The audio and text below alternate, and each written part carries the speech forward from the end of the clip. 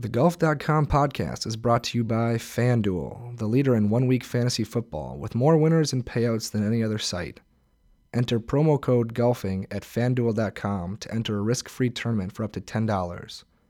We're also sponsored by the SeatGeek app, the smartest way to buy and sell tickets for your favorite events.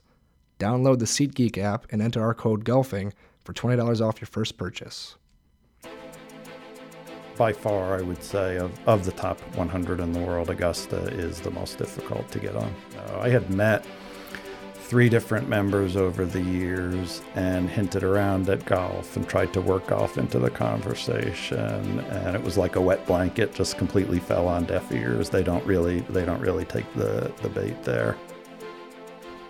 Hello and welcome to the Golf.com podcast. This week, I'm your host, Sean Zock, filling in for Alan Bastable. On this show, we're going to talk about some of the greatest golf courses in the world. I'm sitting down with John Sabino, golf author, blogger, and top 100 courses guru. John has played every single one of the top 100 golf courses in the world, chronicling his many trips along the way online at his blog, top100golf.blogspot.com. Recently, he's written a book on his experiences that will be published in May 2016. We're happy to have him here today to tell us about the ins and outs of his top 100 golfing lifestyle.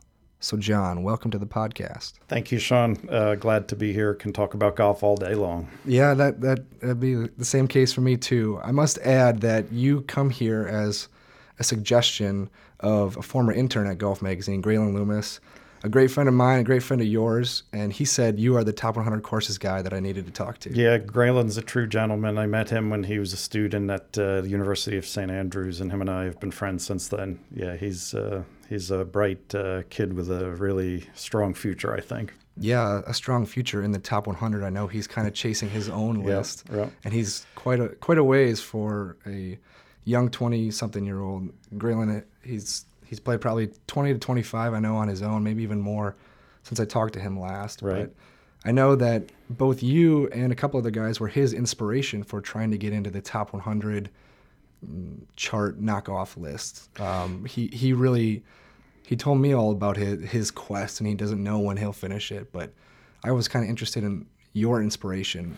At what point did you begin thinking about the top 100, and then why did you do it? Yeah, so I over the years, a group of friends and I would go to either Ireland or Scotland to play golf. Probably 3 or 4 different times we went over and played some of the championships, some of the better named and better known courses in the British Isles. And then somebody gave me a copy of a wooden board that had the Golf Magazine top 100 courses from 2003.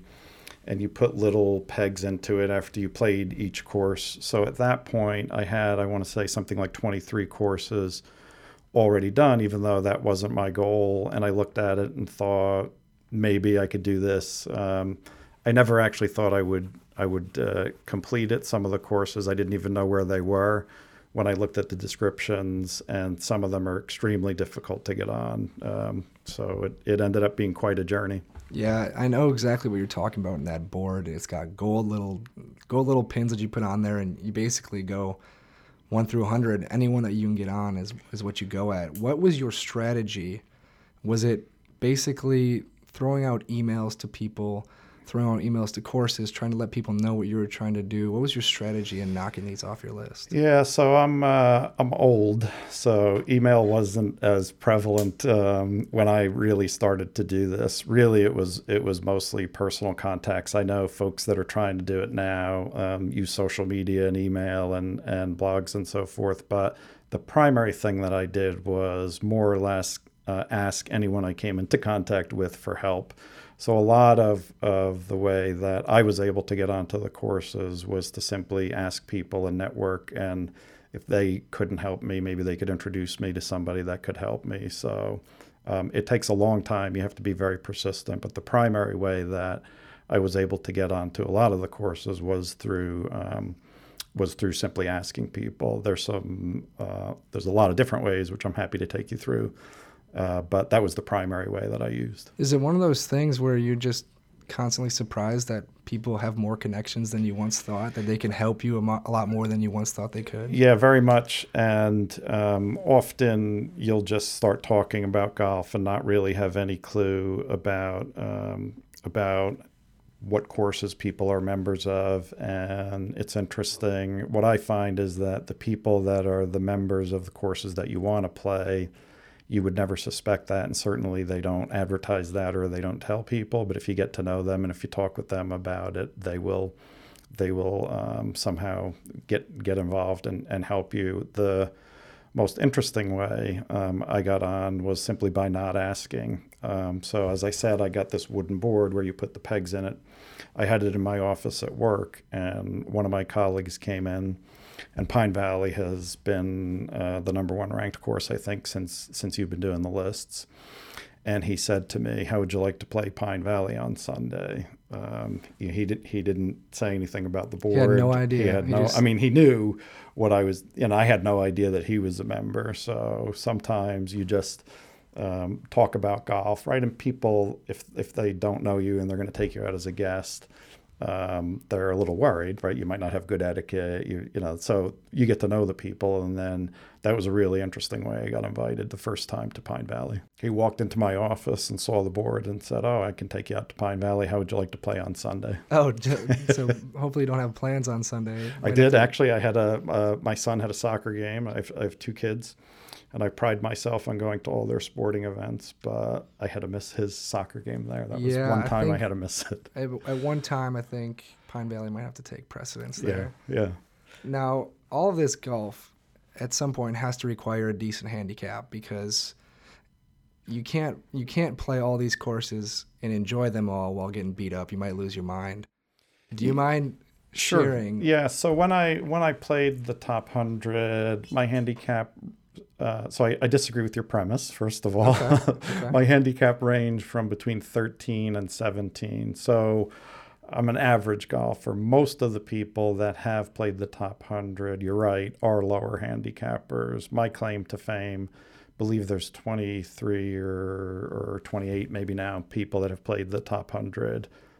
My claim to fame is more likely than not the highest handicap to do it. So, yeah, you do have to have a good game, and you can't be spraying the ball all over. I mean, you have to follow basic golf rules. If you're out of a hole pickup, don't take a lot of time. But, yeah, you can, for people out there that are potentially interested in it, you don't have to be a scratch golfer to play a lot of these courses. No, that's really good to know, because me and my 14 handicap, sometimes when you go to these bigger courses, these well-known courses, a lot of these exclusive courses too, I think there's a little bit of a I don't belong feeling, or a sense that when you get there, I'm not that good of a golfer to play here.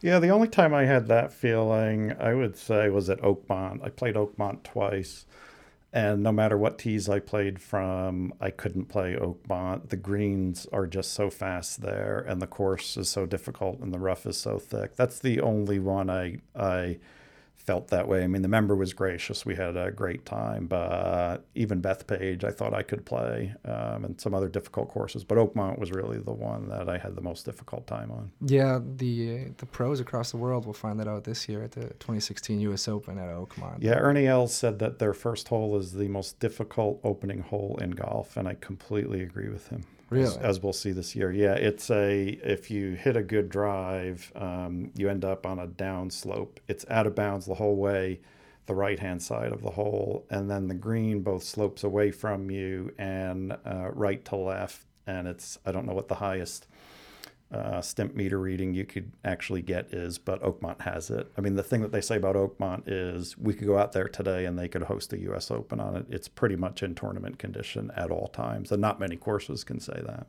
Well, I don't look forward to playing the first hole there whenever I will, because it's basically asking for a double bogey, at least from my bag. Now, the top 3 courses, generally it's going to be Pine Valley. Augusta National is going to be in there. And you had you had 99 of the 100 until you had Augusta National waiting unpegged on your board. Mm-hmm. And how long were you sitting on 99 of the 100 before you got a chance to play I Augusta? think I was sitting at 99 for 2.5, maybe 3 years. Now, it took me about 15 years to play the top 100. So I had been asking people and trying to figure out a way onto Augusta for about 15 years. So my experience is that at basically every golf club in the world except Augusta, you can ask the member. You could say you'd love to play the course. Maybe you've always wanted to play a particular McKinsey or Tillinghast course. And people like to show their courses off. They're gracious and so forth. I think it's an unwritten rule at Augusta that if you ask a member, it's an automatic no. I had met 3 different members over the years and hinted around at golf and tried to work golf into the conversation, and it was like a wet blanket, just completely fell on deaf ears. They don't really take the bait there. Now, before we go too in deep on Augusta National, a word from one of our sponsors. There are only a couple weeks left to play fantasy football during the regular season, and if your team didn't make the playoffs in your fantasy league, now's your chance to look at FanDuel to keep your season going. Just go to FanDuel.com and sign up with our code GOLFING, GOLFING, and you can play a risk-free contest in fantasy football, basketball, or hockey for up to $10. If you win, you keep the money. If you lose, FanDuel will refund your account guaranteed. If you're new to FanDuel, building a team is easy and fun. All you have to do is pick your players and stay under the salary cap. Entry fees for leagues start at just $1, so there's a league for literally everyone. To get started, go to FanDuel.com, click on the microphone in the upper right-hand corner, and use our code GOLFING and sign up now. By far, I would say, of the top 100 in the world, Augusta is the most difficult to get on. It sounds like they're trained well over there, and that it comes at no surprise, but if there are any keys to getting an invite, are there keys to getting an invite to Augusta National? I mean, in some ways, it is like other golf courses. You have to find a member, and the member has to invite you. I mean, there are other ways that you could get on that most golfers aren't practical, right, or can't access. You can become a caddy. They let caddies or employees play one day a year. You can win certain scholarships, and they let you play the course once. You can win the U.S. Amateur, right? So when I, as you mentioned, I'm writing a book. I devote a whole chapter. Initially, I had 13 different ways that you could get onto Augusta. It turns out there's probably more like 18 or 20 different ways. So it's by far the most difficult way to get on. One really interesting story. I played at my home course one Sunday, and one of the regular gentlemen I play with brought a guest. And this was maybe when I was halfway through trying to play the top 100. And as usual, I asked, I worked Augusta into the conversation to see if he had any connections. And he said he had played Augusta. It was the first golf course he ever played. Oh, my gosh. So I took a double take and thought, well, how could that be? The first golf course you've ever played. Turns out his wife worked for USA Networks, which at that time did, I think, the Thursday and Friday broadcasts, and somebody canceled at the last minute, and he got invited, and he had never even played the game before and went out and played. So there are ways, if you're a journalist, you can get in, but for mortal people, it's you have to find a member typically to play the course. Yeah, the members there, they almost hold like a holy grail in the back pocket that they can basically invite anyone out there they would like to, and it has to work out, but it has to work out at their leisure, at their preference. Yeah, and when they had the controversy about letting women in, USA Today published a list of the members, and most people would recognize probably 3/4 of the name on there. They're CEOs and fairly well-known people, so it's an interesting membership. Now, when you went there, did you receive the full Augusta treatment? I received more than the full Augusta treatment. So, as you said, I played it as my last course. So I did not play with a member. So I was really fortunate. One of the people that I worked with knew someone that introduced me to a former champion. And one of the ways that you could potentially play, which is how I ended up doing it, is I played the Sunday before the Masters, where champions are invited to the course, and that's the one day a year that they're allowed to bring one guest. So prior to the 2013 Masters, I played the Sunday before, so I got the full treatment, drove down Magnolia Lane with the former champion, went into the clubhouse as he checked in for the Masters, and played the course in tournament conditions with very difficult greens and very difficult pin placements. After the round, we went into the champions locker room. There were a dozen or so former champions in there. And it was basically like you would go into the grill room or the locker room at your home club. They're sitting around eating lunch and just talking golf. It was, yes. So I would say, yes, I got the full Augusta experience. Are you just constantly pinching yourself all day long? I still don't believe it. It was the only way to finish playing the top 100. I think there's one other person that played Augusta as the last course. It was quite a special way to finish. Yeah, that's a very cool story. That's for sure. Now, on your blog, you wrote about it and you called it the antithesis of glitz and ostentation. It is simple but elegant, the ultimate embodiment of understated Southern charm. Now, I think a lot of people can see some Southern charm, but a lot of people, they see Augusta only through their television set, or they only see the course through maybe being a patron one year. Is there something, through your experience, were you able to see things that you don't quite see on television, behind the scenes stuff that people would love to know about? Yeah, just a small example. So I think the reason it's so special, Bobby Jones obviously founded the club, and him and Cliff Roberts had very high standards. And their goal was to have perfection and was to get better every year. And I think what I described there is really the embodiment of Bobby Jones and a true Southern gentleman. So just an example, you walk into the clubhouse at Augusta, and it looks like the carpet is freshly laid. It looks like the walls have just been painted. Like, the interior is just so perfect. They don't use a vacuum cleaner that makes noise because that would ruin the ambiance in the clubhouse. They use one of those old push sort of broom type things to clean the carpets. So when you talk about perfection, right, people tend to overutilize that word. And for people that have been to the Masters, they could see it. There's literally not a blade of grass out of place. They have green wrappers on the sandwiches. Everything about the club, inside the clubhouse, inside the pro house, is like that, or even better. Yeah, it's incredible. I'm sure it's kind of something you have to see and experience to really believe. Yeah, 100%. Very much. Yeah. Now, transitioning from Augusta to another course that everyone wants to play at least once, Pine Valley. Mm-hmm. How many times have you been able to play? I played it again twice this year, not to rub it in. So I've played it maybe 5 times. I mean, I am fortunate. I live in New Jersey. It's an hour from my house. So from that point of view, it is an advantage to play Pine Valley. Definitely. Now, I read online at your blog that Pine Valley has, in your opinion, the best halfway house in the top 100.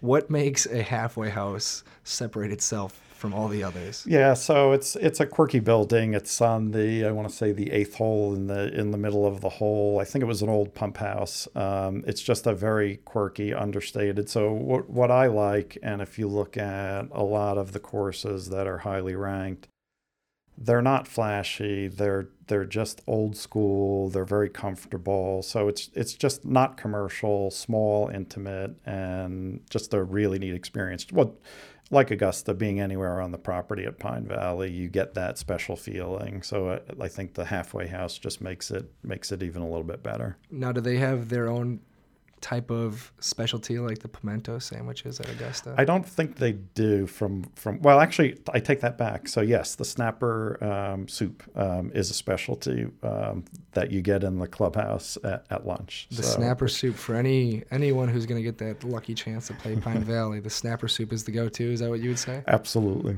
Awesome. With a dollop of sherry in it. Please take notes. Now, in order to play the top 100 courses, it kind of requires, as well as a decent golf game, a day job with liberal hours or vacation time, and in order to do just all the travel. How are you able to fit this into your life? So when I was playing the top 100, I worked for a large investment firm that had offices all around the United States and even in different parts of the world. So I think part of the reason that I was fortunate enough to play the top 100 is I did travel a fair amount for work. So if I was going to be in Los Angeles or San Francisco, I would try to build an extra day into the trip, see if I could arrange to play a course. So I think that helped me a great deal doing that. Certainly, because in order to do this, this is not just the top 100 in the United States. This is in the world. So you're playing on, I imagine, probably 5 continents throughout the Yeah, so there's one course in South Africa, Durban, which is a really spectacular course on the list. There's a course in Mexico. Japan has 3 or 4 courses, Australia and New Zealand. So those trips I just paid for myself. I did not travel for work on those. But you need to be committed to try to play the top 100 in the world. There's extensive travel. You need to have a very forgiving and nice spouse, which I do. She really never gave me any heat for traveling and doing all these trips. I'm going to pause for one quick second for a word from the SeatGeek app, another sponsor of this podcast. The SeatGeek app is the easiest way to find a great deal and get to your seat. Now when you use our code GOLFING, you get $20 back via check or PayPal. SeatGeek will literally send you the money after your first purchase. For those unaware of SeatGeek, it is an app and website that pulls all the ticket buying and selling options from other ticket sites into one location. They know the fair market value for every ticket in the stadium and let you know which deals are better than others. If you have tickets that you can't use, SeatGeek will also help you quickly sell them to another fan. To redeem your promo code and get your $20 rebate via check or PayPal, download the free SeatGeek app right now, enter our promo code GOLFING. SeatGeek will then send you $20 once you made your first purchase. It's really that simple. Now, throughout your trips, I was wondering, while looking at your website, there's a lot of glowing reviews because you've had such great experiences, but did you have any bad experiences on the way? Did anything really put you off? So now you're going to get me hate mail on the blog. Whenever I talk about courses I don't like, people send me nasty emails. Yeah, there were a couple courses where after you walk off the course, you think to yourself, this doesn't make any sense. I mean, you go and play Cypress Point or you play Shinnecock. There's no doubt about it. Nobody needs to explain to you why it's a great golf course. It's just spectacular.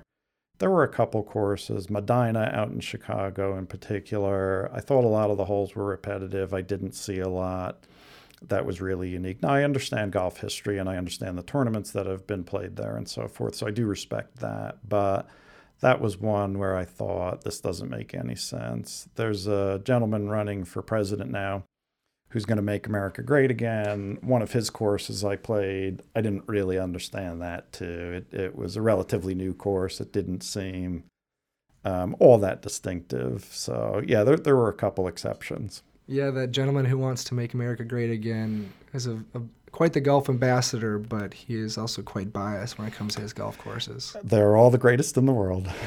Now, I think, if I remember online, one of maybe it wasn't your favorite, but you thought maybe it was the best course, was at Sand Hills in Nebraska? Yeah, so I would my own personal favorite course in the world is Cypress Point out in Pebble Beach, California. If you look at courses that have been built in the last 25 years, Sand Hills I think ranks about 13 or 14 on the Golf Magazine list.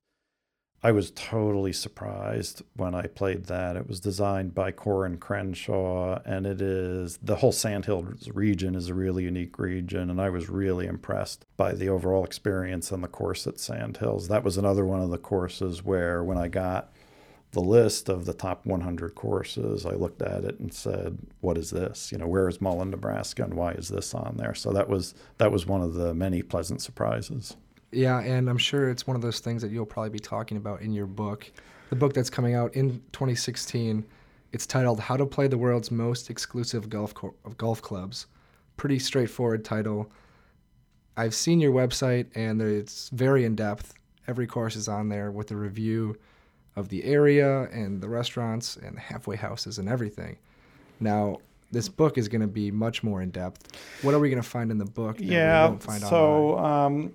People over the years had told me that I should write a book, that I have such interesting stories, and they would like to see more writing and for me to write about it. Frankly, the idea never really appealed to me. There's been one or two people that self-publish books. And the idea of, I went to this course, I shot in 88, and I did this, to me is not interesting. People don't really care about that. So a publisher based here in New York called me and said, why don't you do it as a how-to book? Do it as, how can someone who's interested in playing the top 100 do it themselves? So I organized it along those lines. I thought it was a really good idea, and put in there, these are the easy ways to get on. These are the more difficult ways. So there are some tips in there that are not on the blog in terms of how you can get on courses, how I got on courses, with the exception of Augusta, where I don't reveal the name of the Masters winner I play with. I do reveal every other way that I got onto each of the courses. And there are some unusual and non-traditional ways that you could get on that I think people will find interesting. I've seen the table of contents, and it's quite thorough. I'm actually looking forward to just seeing what you put in each chapter, because I know there's a chapter on its own for Augusta National, which I know a lot of people will be interested in. So it looks pretty thorough.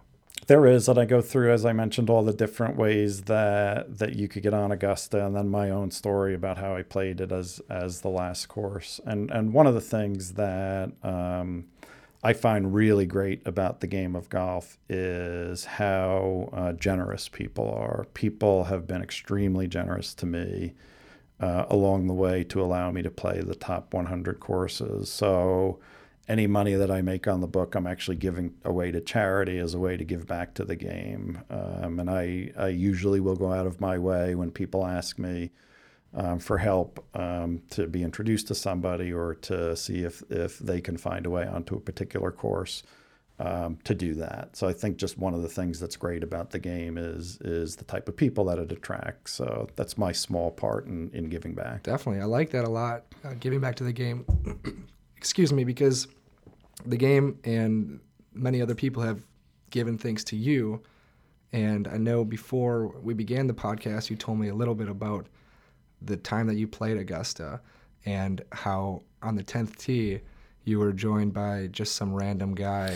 Yeah, so just like you would go out at your home club or a public course, and somebody walks off the putting green and says, do you mind if I join you? That happened to me on the 10th tee at Augusta. So my partner, the former champion, and I hit our drives down the 10th hole, and Jose Maria Olazabal comes walking off the putting green and says, do you mind if I join you? So my playing partner said, it's fine with me. And he turned to me and said, John, is it okay if Jose Maria joins us? So he did, and we were walking down the fairway, and my caddy just started shaking his head and said, I can't believe this. This doesn't happen. This is unbelievable. I think I got an 8 or a 9 on the hole. I wasn't actually even all that nervous on the front 9, but somehow playing with two champions, just having him join us out of the blue, put me over the edge. I recovered and played well through Amen Corner, luckily, but that was quite an experience to take in. Yeah, it sounds like a tough sell that another former champion would join the group. Though I do remember reading that you birdied the 12th hole. Is that correct? Thank you. I did birdie the 12th hole, which, and I say in the book, there's a few holes that in the world, if you wanted to birdie them, maybe the 17th hole at TPC Sawgrass, maybe the 16th at Cypress Point, or 12 at Augusta, that would be one of the holes to birdie. So that was payback for the tens of thousands of balls that I hit over the years trying to make my swing better. So the golf gods were watching. I was very lucky. Good. Well, I'm sure that and more will be in the book, which is available for pre-order right now on Amazon for $17.99. Is that correct? That's correct. And I suppose for anyone who's really late on their Christmas shopping and needs and has a golf-loving family member, that would be the book to get. Yeah, them. It won't ship until May, but certainly when you're excited at this year's Masters, it would be a good read. Awesome. Well, for anyone who's looking to play the top 100 courses, John's book will be available online, and it currently is for pre-order. So thanks again for joining us, John. Yeah, appreciate it. Thank you very much. Enjoyed it. You got it. With the holidays and John Sabino's book on our mind, it's definitely a time of appreciation for all of us. We want to thank you, the audience, for all the time you've spent with us throughout the year. Without you, there is no SI Podcast Network, and we definitely want you to know that we appreciate you. From the SI family to yours, happy holidays. To hear all our shows, visit si.com/podcasts or search in iTunes. Thanks for tuning in this week, but before you go, please do me a tiny little favor and subscribe to the podcast on iTunes or at si.com/podcasts. If you're listening on your phone or tablet, the subscribe button is probably right in front of you. Leave us a review and let us know what we're doing well, maybe not so well, or if there's a guest you really want on the show. If Twitter is your thing, you can tweet me at Sean_Zock. Next week, I'll be joined by a bunch of Sports Illustrated golf editors as we recap this crazy 2015 year in golf and get ramped up for the 2016 season that's not too far away. Until then, I'm your host, Sean Zock.